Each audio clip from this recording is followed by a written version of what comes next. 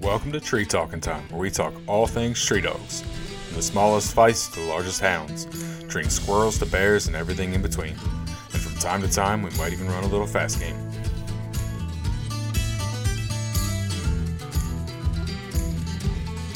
I know you've got quite a few world champions.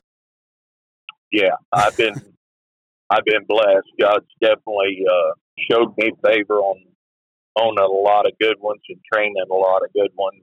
And I'll go into a little bit on, from owning mediocre to figuring out, hey, it's just as cheap to own a good one, Yeah. And I'm ready when you are. Yeah, let's just roll right into this.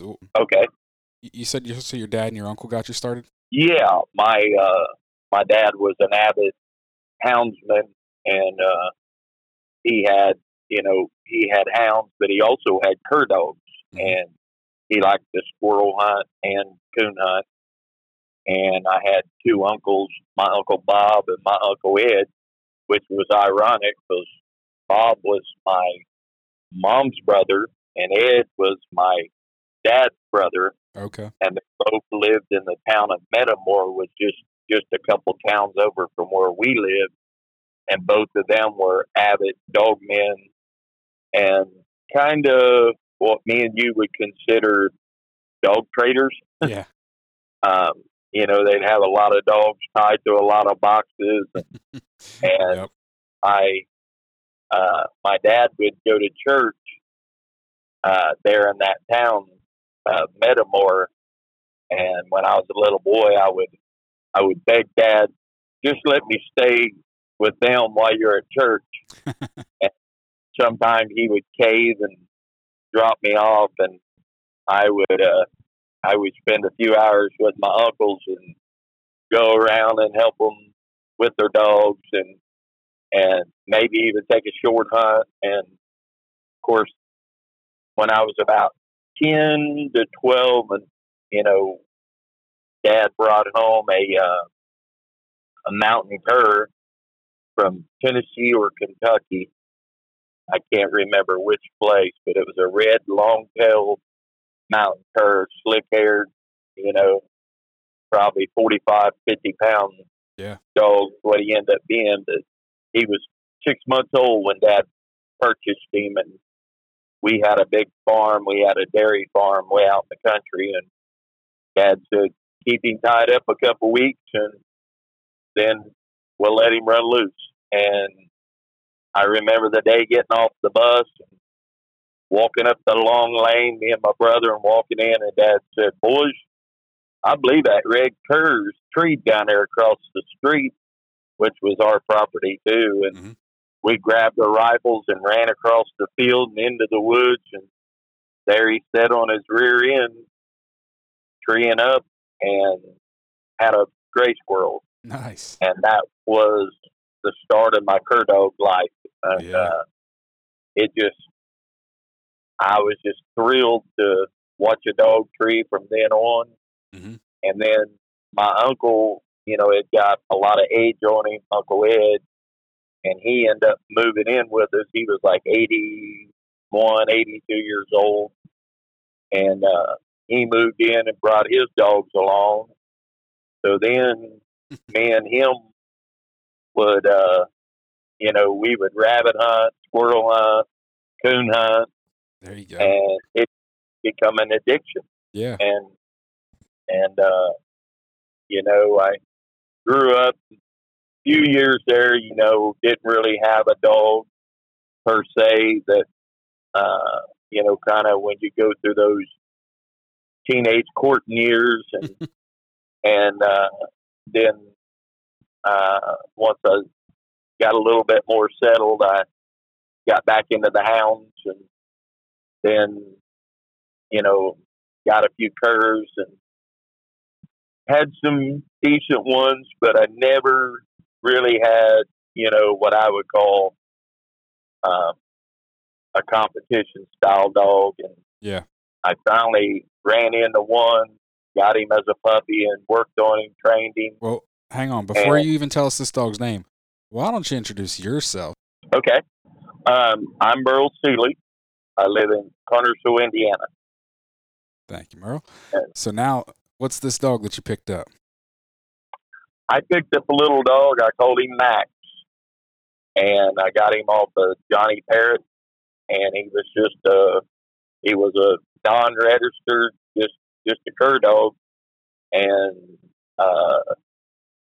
just hunted him, and he become what I thought was something special, and I started investigating to find out what he was because he didn't have any papers, and tracked down where he had come from, and he was half black mouth cur, and his mommy was a streak bred female. Okay. And he was really one of the first, what I call, above average squirrel coon dogs. Mm-hmm. And so I started going to a few NKC hunts, and I did hound hunts, but I never really did the squirrel hunts. Yeah. Started going to a few of those, and I would place with him. He was a nice dog, but there was this dog that kept every hunt I would go to. Just about, there was this one in particular dog that would just end up winning, and Johnny Parrott owned her, and her name was Saints Creek Rosa. Okay. And she was a trained cur out of Melvin Westerman's stock of dogs. Yep. For anyone listening that's not familiar, Melvin Westerman, his dogs are Feist cur crosses, if I'm correct, right? Actually, their daddy was Rusty B, which was an original mountain cur, and their mommy, to be honest, was just kind of a yard dog. Okay. They really didn't know what. I'd say she had a little bit of maybe farm shepherd or border collie or something in her. She was a black dog. Gotcha. But she basically would just run around Melvin's house, but she drew some of the greatest squirrel dogs I ever walked behind. Nice. That's crazy. And yeah, it just, it was one of those fluke things that, it just worked. Mm-hmm. And Johnny had acquired one, and he was just mopping up at the hunts. And I, being competitive, I didn't like getting beat. And so, I set my mind, I'm going to have to get better. And I had met John Stewart, and, he got me looking more into the breeding program to try to get better, and taught me a lot on, lines to breed and what to look for in that line. And he was just, I would always call him the chemist. He was just very, very aware of breedings and lines. And so I bought a little female named Candy out of Iowa of an older gentleman, and I thought, man, I finally got something, to take to town, as they would say. And I went to the Indiana State hunt, and sure enough, who do I draw? Johnny Parrott and Rosa. And she beat the brakes off of me. And I begged Johnny to sell her. He wouldn't sell her, and eventually he calls me out of the blue one day and prices her, and I drive straight to his house and purchase her. But she wasn't at his house. She was actually at Rodney Stratton's being bred to Hardwood Lake Jake. Okay. Which I was perfectly fine with, Well, for the listeners, what kind of time frame is this? Like, is this late 90s, early 2000s? I'm going to say that's, just to be honest with you, my memory is horrible. I'm going to say this is going on 20 years ago. Okay. That's kind of what I was thinking. Yeah. And, like I say, she was just a green cur, but she was just a really good competition dog. a lot of people probably wouldn't have liked her style because, everybody wants them alone and by themselves and never look at another dog. But she was the type dog. She could tree her own squirrels, and she'd get a piece of yours too. Yeah. Which was, especially back then, the whole alone thing was not super common back then. So that's very true. Well said. We didn't really pay that much attention to it. I'd say as they do now. Mm-hmm. But she was just, you could take her out with friends and she would just put squirrel after squirrel after squirrel up. Mm-hmm. And she was just a really nice pleasure dog and competition dog.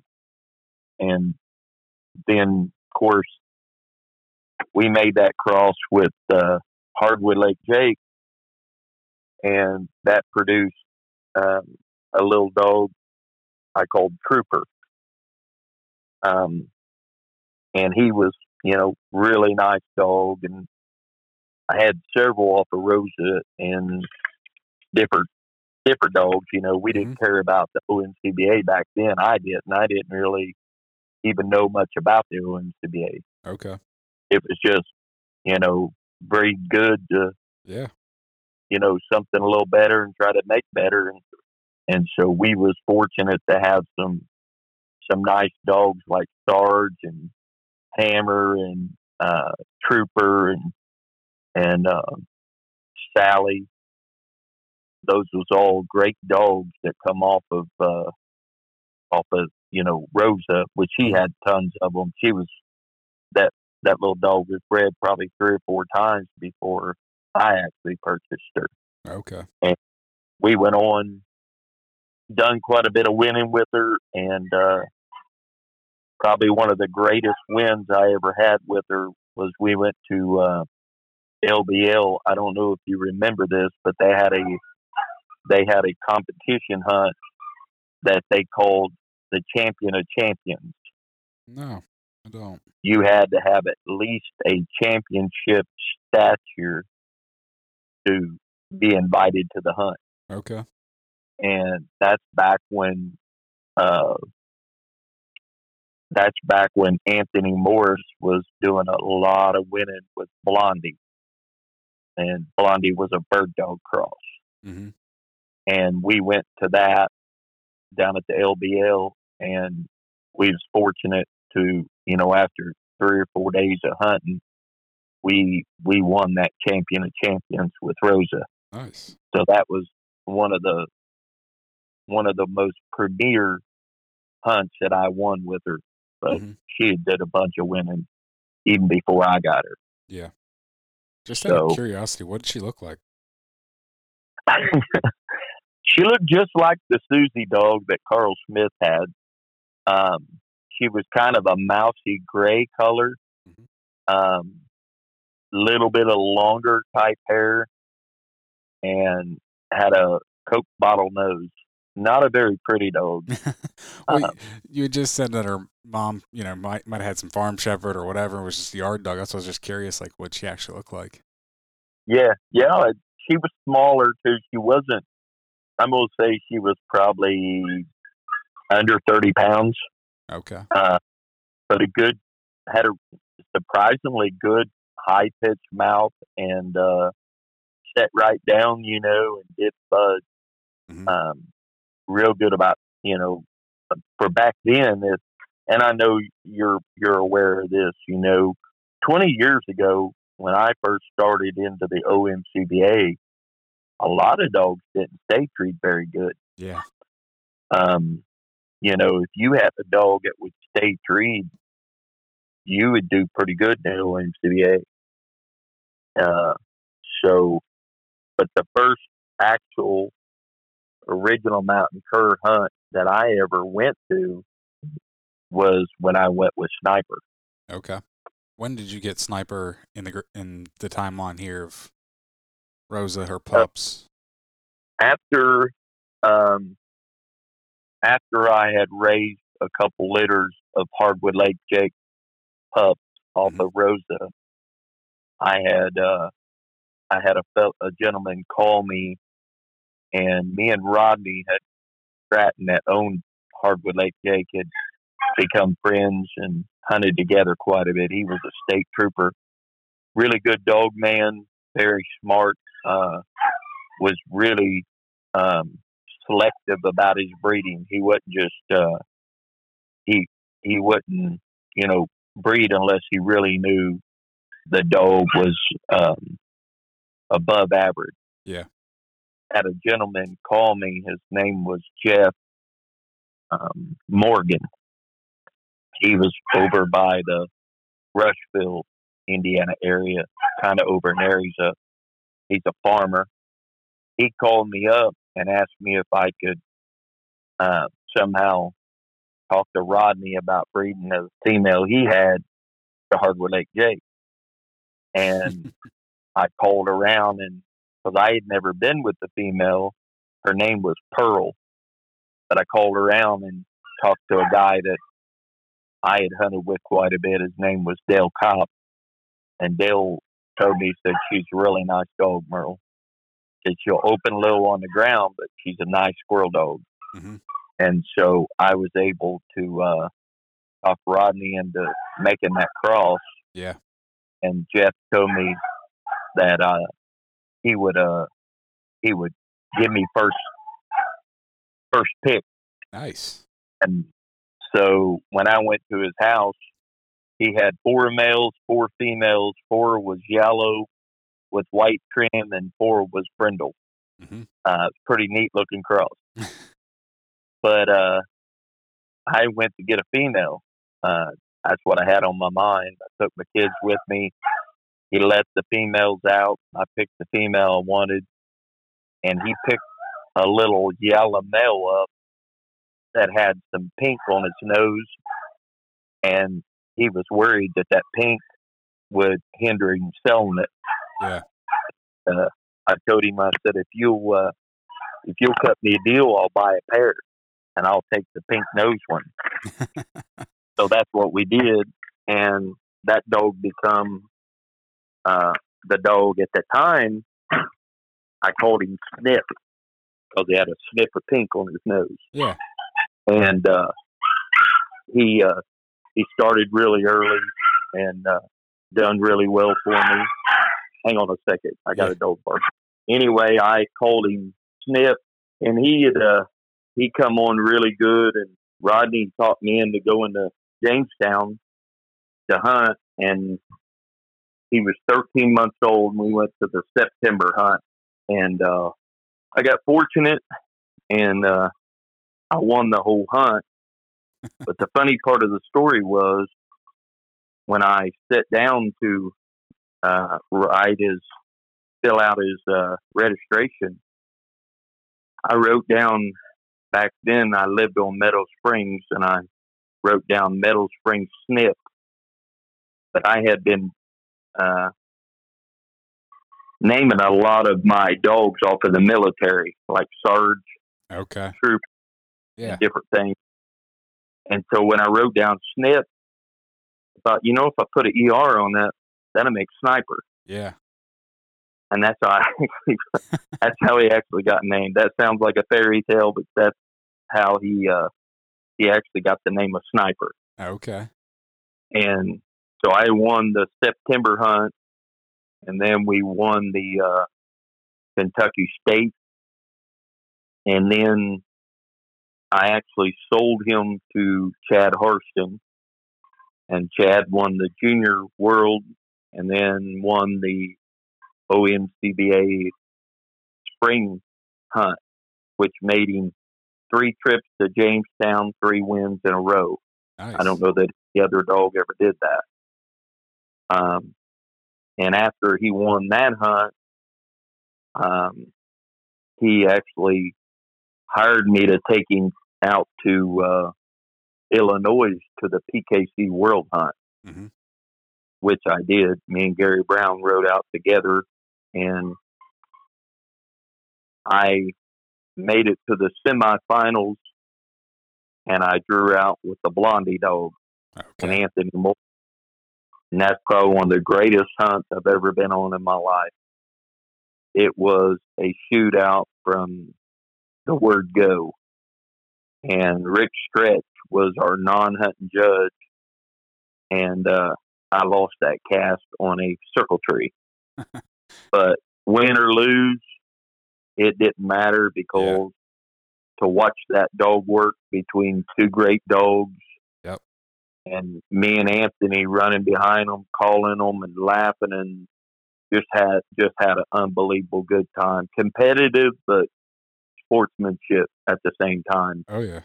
And at the end, shook hands and, walked away with a great story to tell. Mm-hmm. And shortly after that, me and Gary bought Sniper back off of Chad, and I went on to win. We won 2 world, 2 national, and 27 state titles with him. Wow.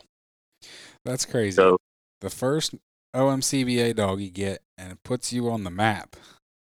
Yes. Very fortunate. Very fortunate. I mean, not that you were new to dogs or anything, but there's a little bit of luck just in the fact that he's not even the pup that you really wanted. No. You're like, I'll buy him if you make me a deal.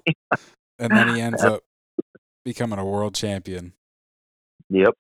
And he absolutely had more heart and drive than any dog I've ever walked behind day in and day out. Mm-hmm. And he was equally as good on coons as he was squirrels. Okay. That's impressive. And we end up making him a grand squirrel, a grand night, and a grand tree in the OMCBA, and he got inducted into the Hall of Fame. He died earlier younger in what you would call a dog's life. Mm-hmm. He acquired lung cancer. Okay. And how old was he? And died. I think he was around 7 years old. That is pretty young. Yeah. So, but he was able to, throw a lot of great offspring. Yeah. I won a lot of junior worlds. We won with Snipers Bouncing Tiny. We won junior world with her. Snipers Red Bug. We won junior world Snipers Viper. We won junior world Gold Tooth. We won the junior world. Trying to think what else. I know there's more than that, but just off the top of my head. Mm-hmm.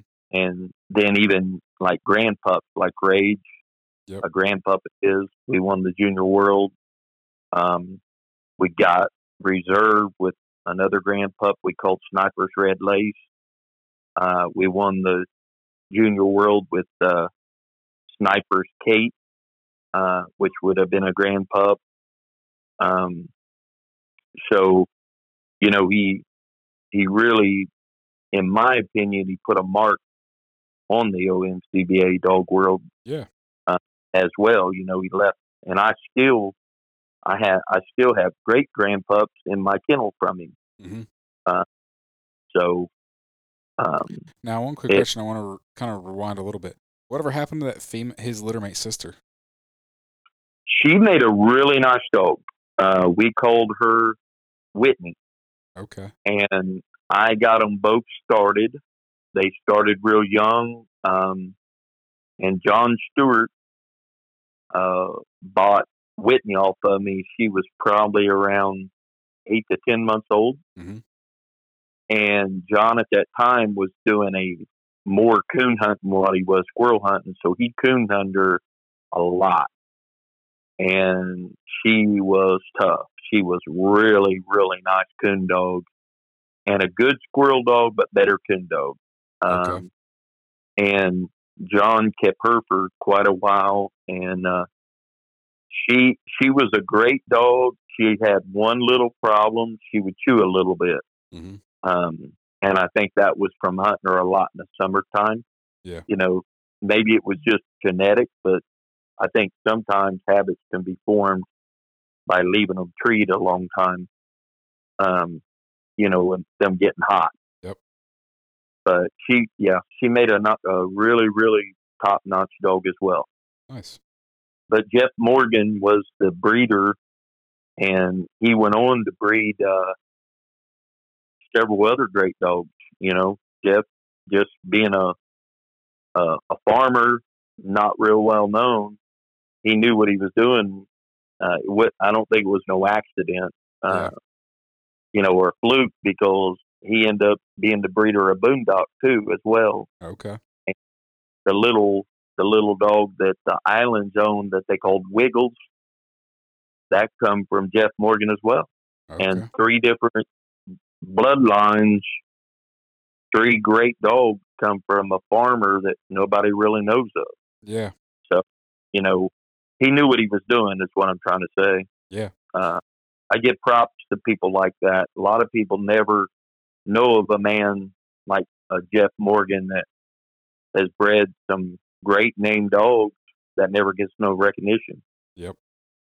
So, but we've been really, really blessed, and now we have kind of a new line of dogs, which is off of the Thunder Sport and the Toots Dale and Toots Candy, and that line of dogs that we're hunting a lot now. Okay.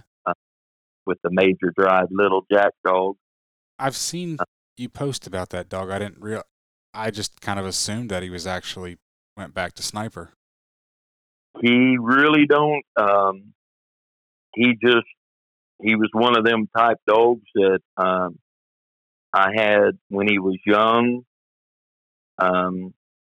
And he got started. Mike Powers hunted him a little bit for me, helped me with him, get him started.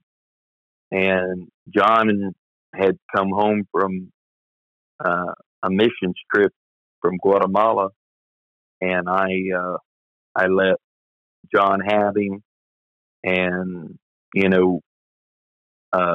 he ended up getting away from John, and a guy by the name of Michael Pumphrey wind up with him. He made a really nice dog, and I started getting pups off of him, and really loved what I had, which the Major Drive Hawk dog that I won the Junior World with.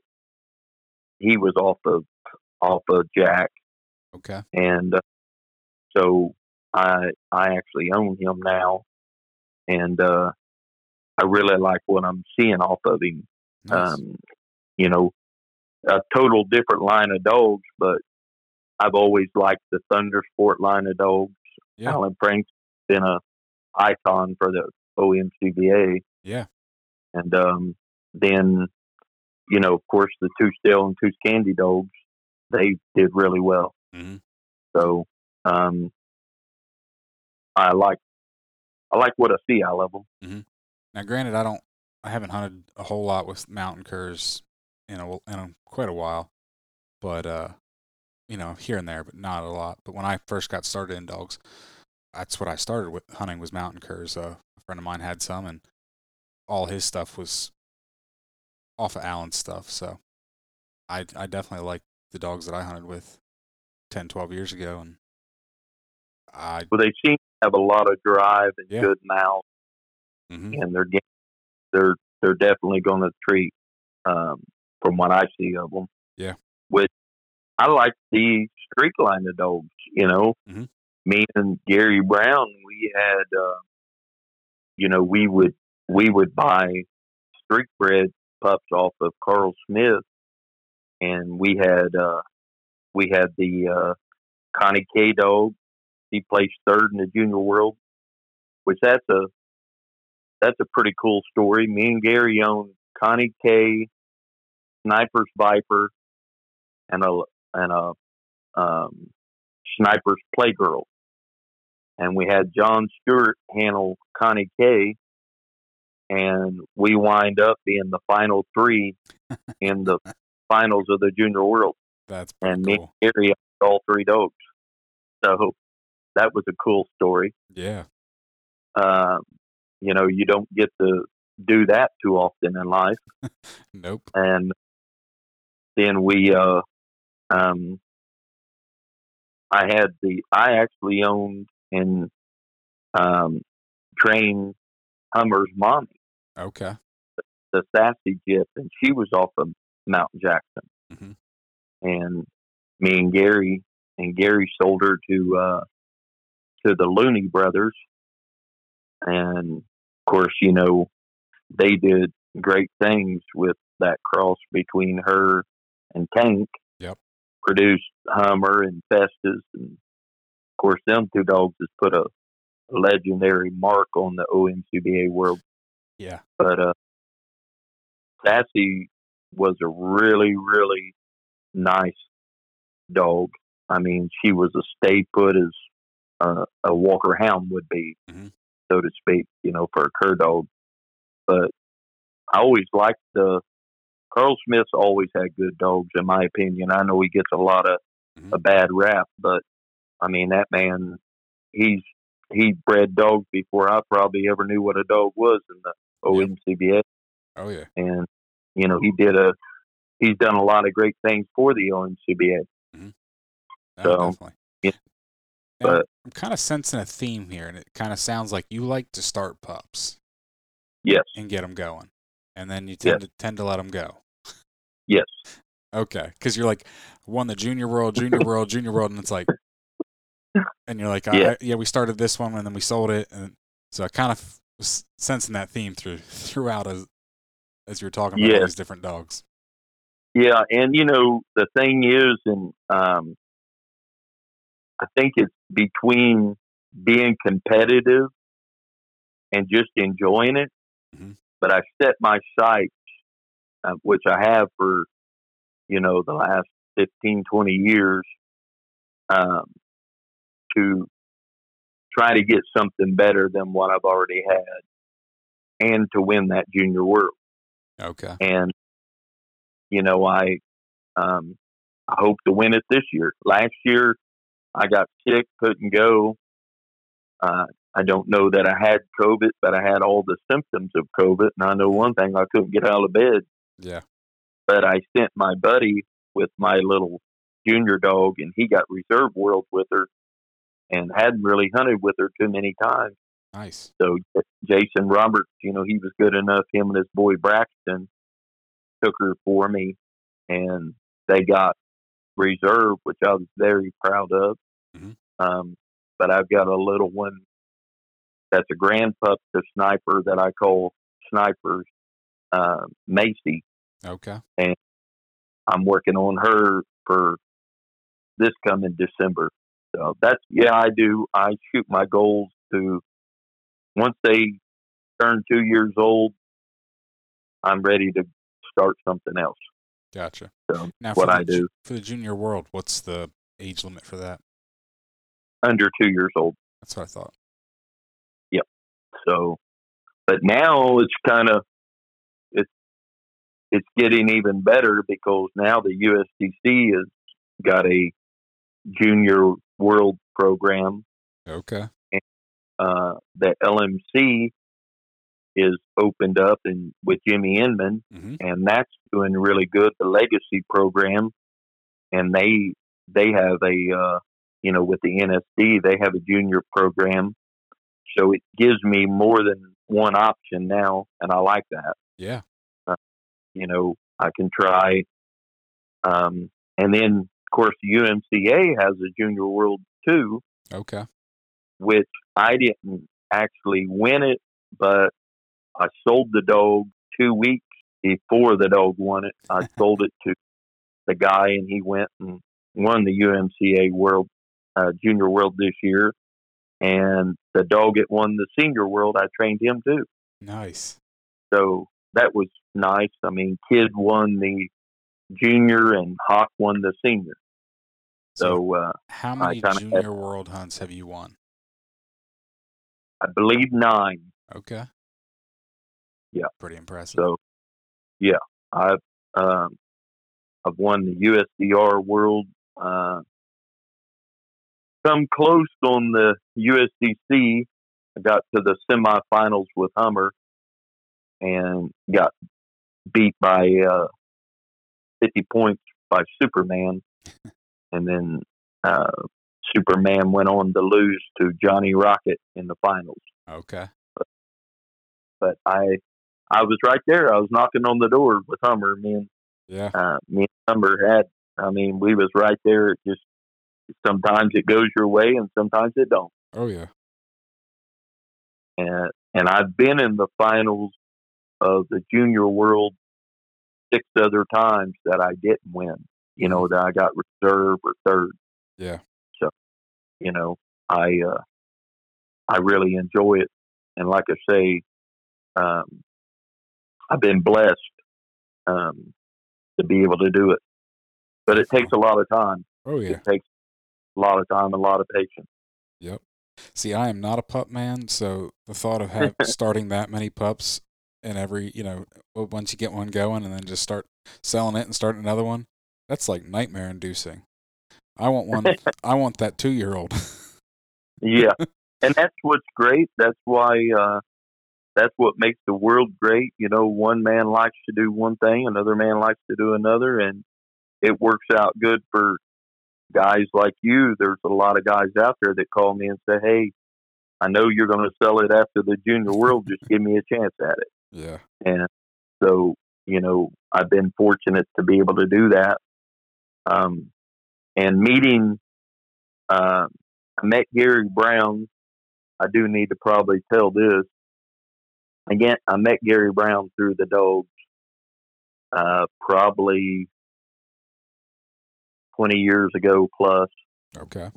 And he just called me one day and asked me about a dog, and I called her Dial In, and we ended up hunting together, and he bought her off of me, and we've been friends and partners in dogs ever since. Nice. And he has taught me, like John taught me on the breeding side of the dogs, Gary taught me on how to really analyze and break down a dog and make that dog better. Mm-hmm. I mean, he's a real dog man. He's been unbelievable successful in the Beagle dog world, but you know, he loves the squirrel dogs as well. And we've been, like I say, we've partnered on dogs for 20 plus years and never had an ill word or a hard feeling. And, you know, that's hard to do. Yeah, it is. But he taught me, you know, we'd go out and he'd say, hey, this is what we need to work on, you know, and I'd be like, I never saw that.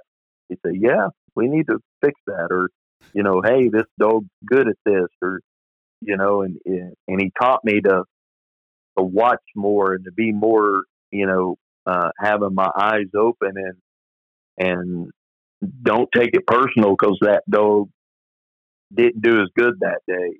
They're just dogs. You know, and if you're going to train one, you have to realize dogs have good days and dogs have bad days, just like me and you. Mm-hmm. And some days they'll look like they can't be beat, and other days they look like they couldn't win if you tried.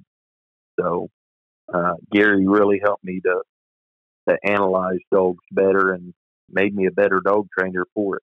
Yeah. So with starting a lot of pups, do you raise any dogs, or you just buy pups? I do more buying pups. Mm-hmm. I do occasionally, every couple, 3 years, I may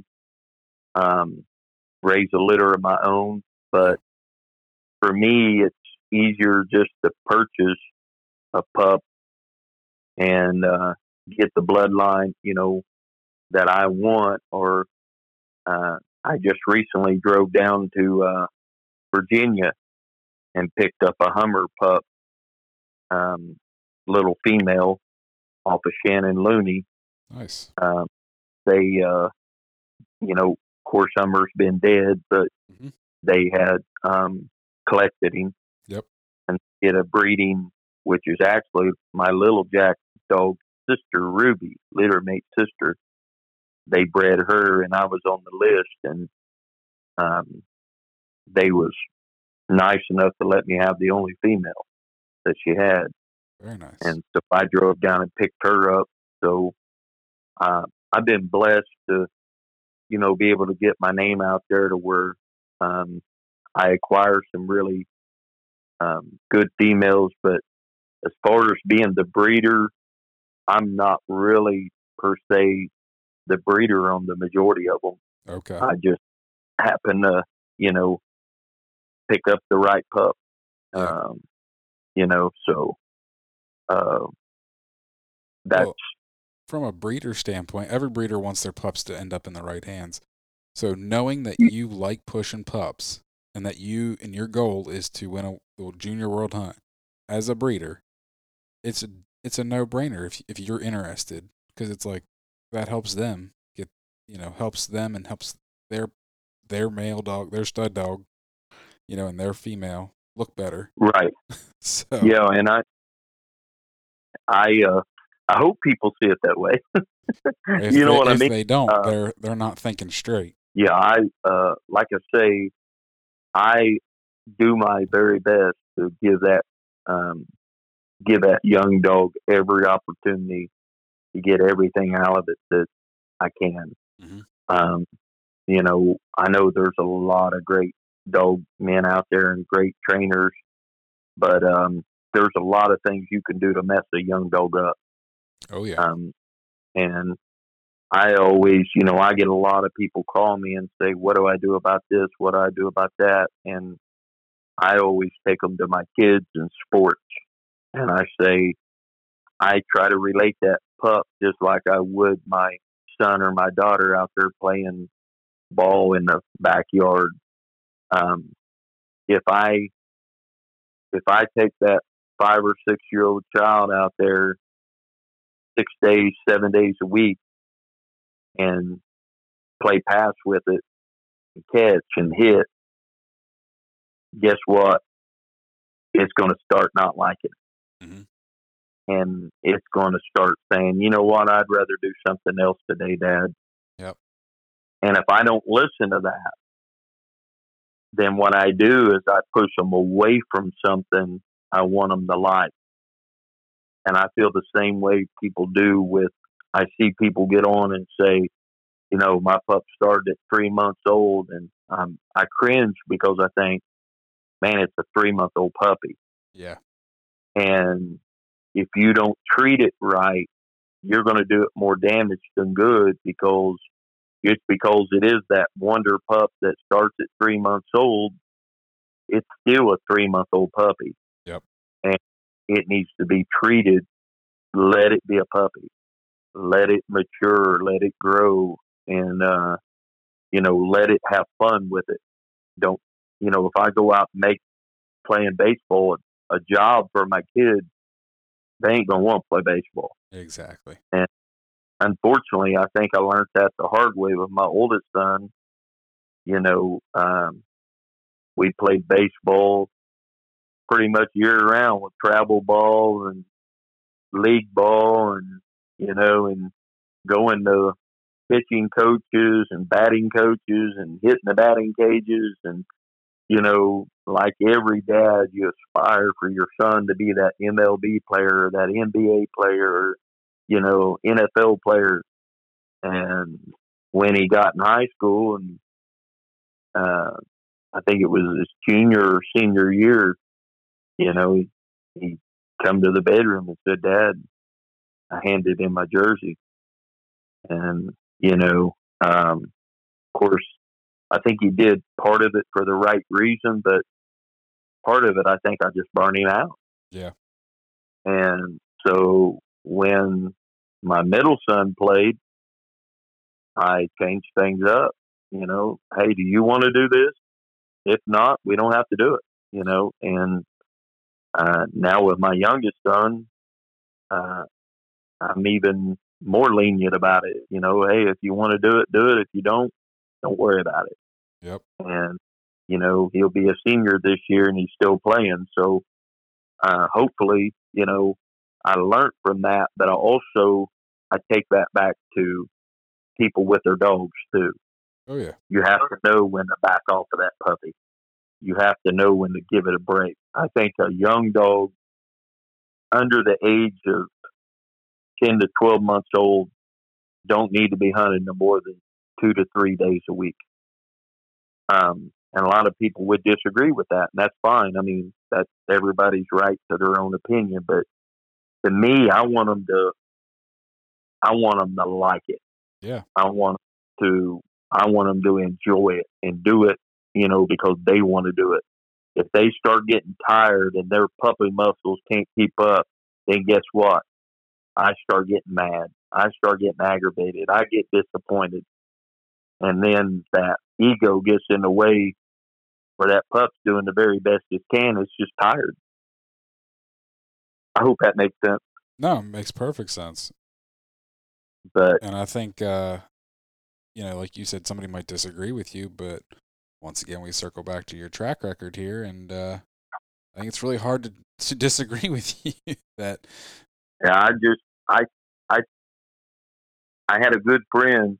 He had a young Walker dog, and she was fancy. 4 months old, she would run and tree her own tunes and do it night after night. But I told him, I said, "You're pushing her too hard," and he didn't listen.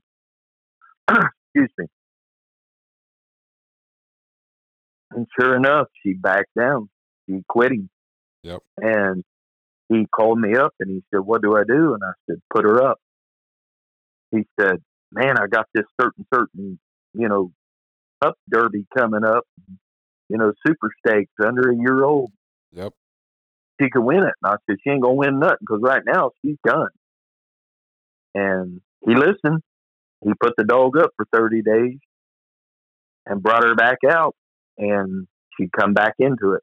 Nice. And end up going out to be, a great young dog. And,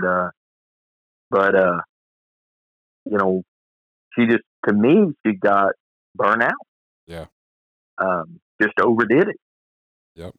I don't know. And I think that's part of the problem with the super early starting. I mean, it's more in the hound competition than it is with squirrel dogs, but, that PKC, under a year old, it's like, that's asking a lot.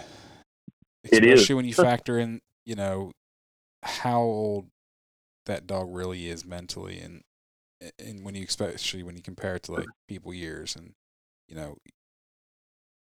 I've heard different things, but you're looking from anywhere from 7 to like 13 or something is what I've kind of different ranges I've heard. So like you're asking us somewhere, let's just say shoot the middle and say like a 10-year-old, to do what you expect a college athlete to do. Yeah, absolutely. Well said. So, it's once you put it in perspective, and that's like with me too. A lot of people ask me about dogs' tree styles. A lot of people want these cur dogs to be 2 feet on the tree, and they have a lot of tricks, and I have tricks too. I mean, I could force a dog to put his feet on the tree, but to me, it's just like going back to sports again. If you've got a kid that's comfortable, don't change it. Yeah. And it's the same way I look at it with young dogs. If that dog's comfort zone is sitting on its rear end at the bottom of the tree or standing on all fours, that's where that dog is comfortable. And the more comfortable the dog is, to me, the longer he'll stay. Yep.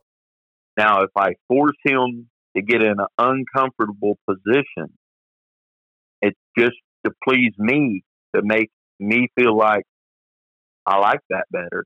Mm-hmm. I don't know if it's beneficial.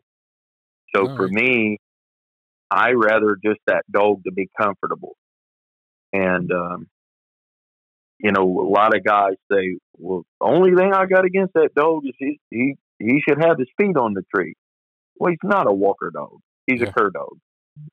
So Like standing at the bottom of the tree watching the timber is his comfort zone. Like you said, 20 years ago, it's hard to get one to sit there for 5 minutes. So just be happy he's staying. Yes, 100%. 100%. Speaking of a dog, I gotta mention this dog. And we had a dog. Me and Gary. Gary actually purchased the dog from down south from Chris Gilmer, and we called him Goldtooth.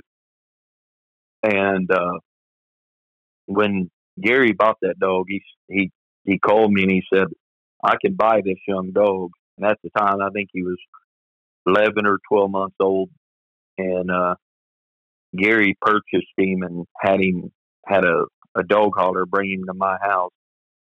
And he told me, he said, "If you'll, he's already started, but if you'll get him finished out, I'll give you half of him." And I got him. And that dog was one of the hardest dogs I ever worked with to get to stay treat. He could tree squirrels as fast as anything I ever walked behind, but he had the happiest feet you ever seen on a dog. I mean, he'd be treed on one, he already had his mind on treeing another. Yep. And it took me 30 days to get that dog to just settle down.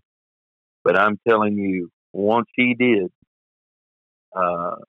we had a lot of fun with that dog. Oh, I'm sure. We took him to the NKC World, which was the Claude Thomas hunt. Yep. And we won the Claude Thomas. We won that world hunt. And then we ended up winning another world. And then we took him to the Junior World, and we won the Junior World. And then Greg Maynard purchased him, and I think a week or two later won the USDR World with him. Nice. And I think that dog's went on to win 7 or more world titles.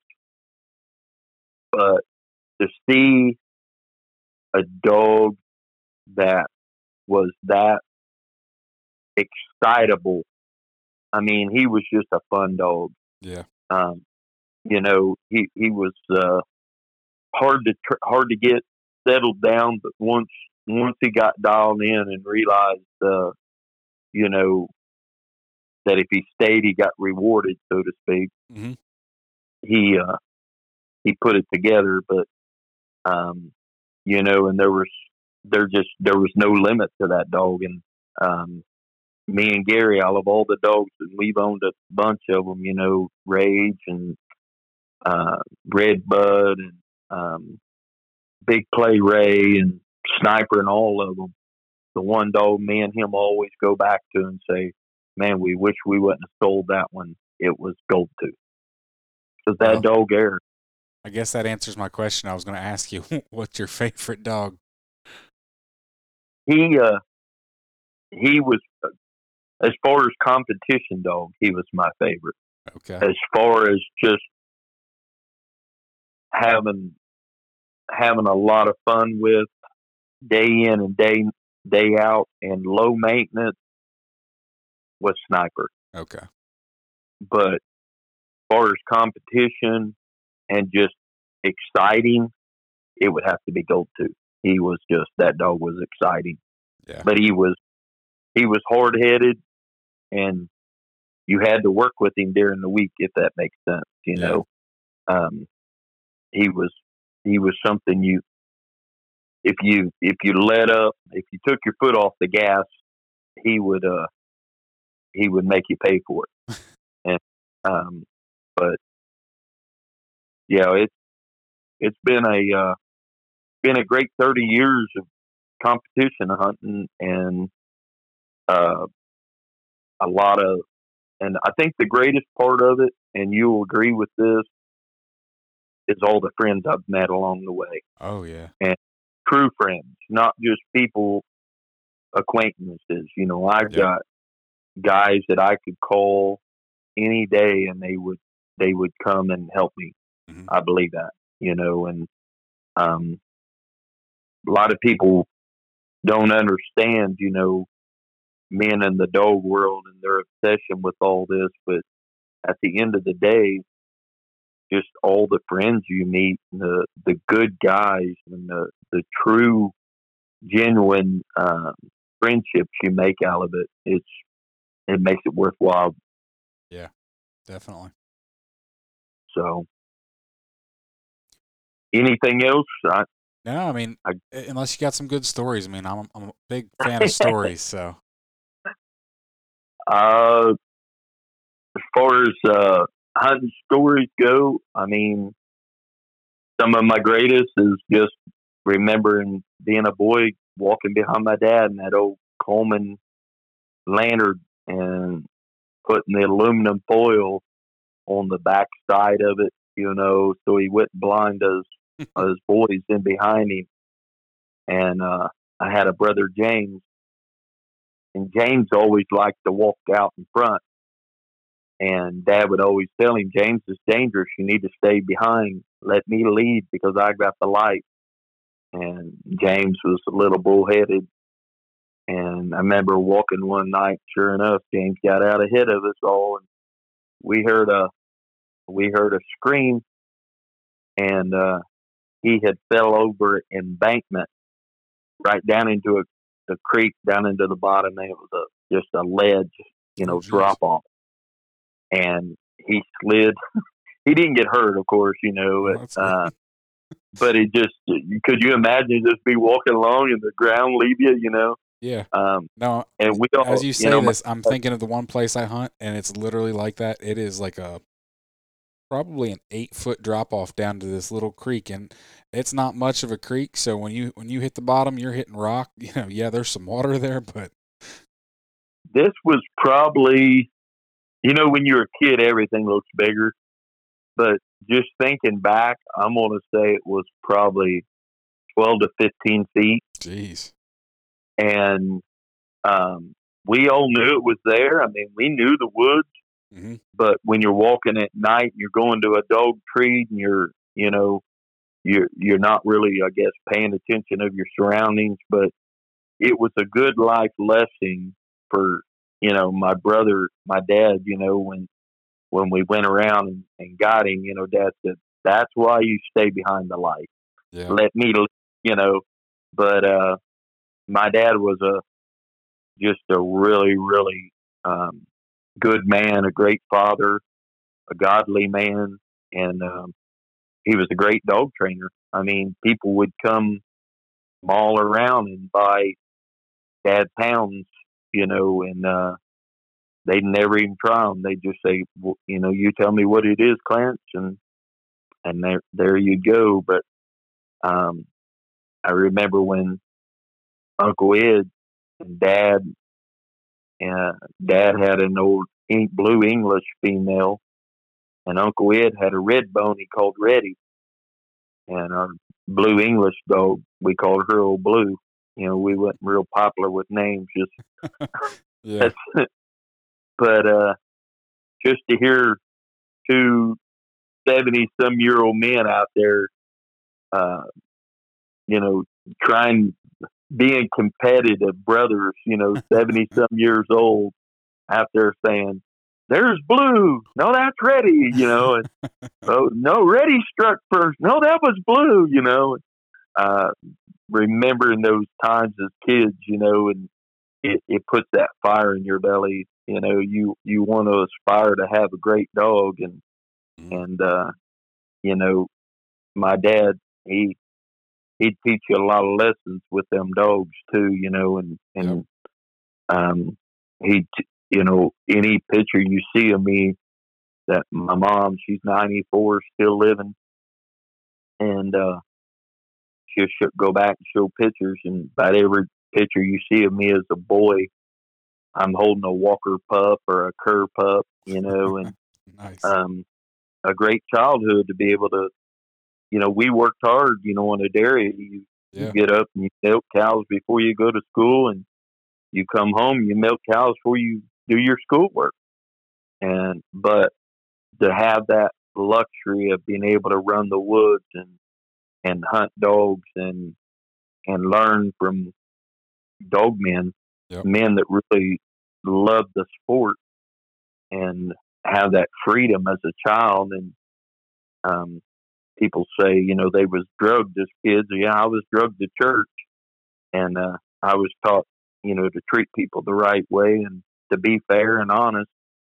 And I'm glad to have that kind of dad and mom that taught me that. Mm-hmm.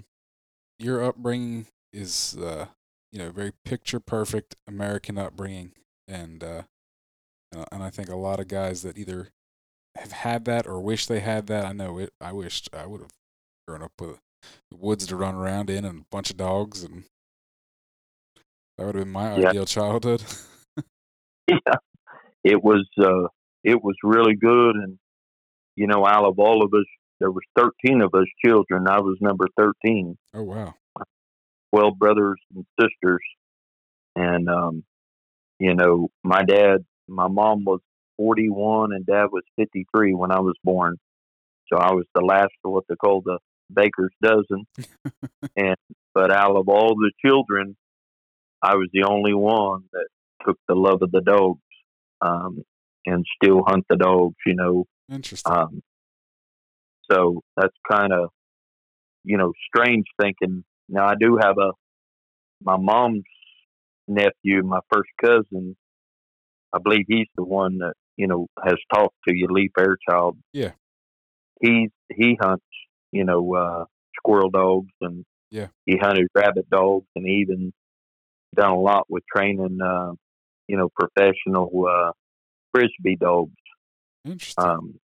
But he's been real successful in dogs, but, we're the only two out of a large family between my mom's family and my dad's family. We're the only two that really took up the love of hunting from our family, Yeah.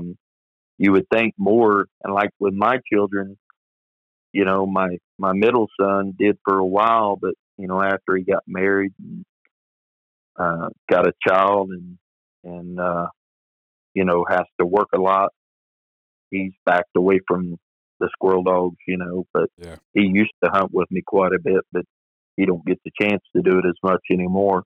Well, so hopefully for him, when life settles down a little bit, you'll be able to get him a good one. That's what I hope, or maybe one of my grandsons. Yep. I'd love to pass this on. So definitely.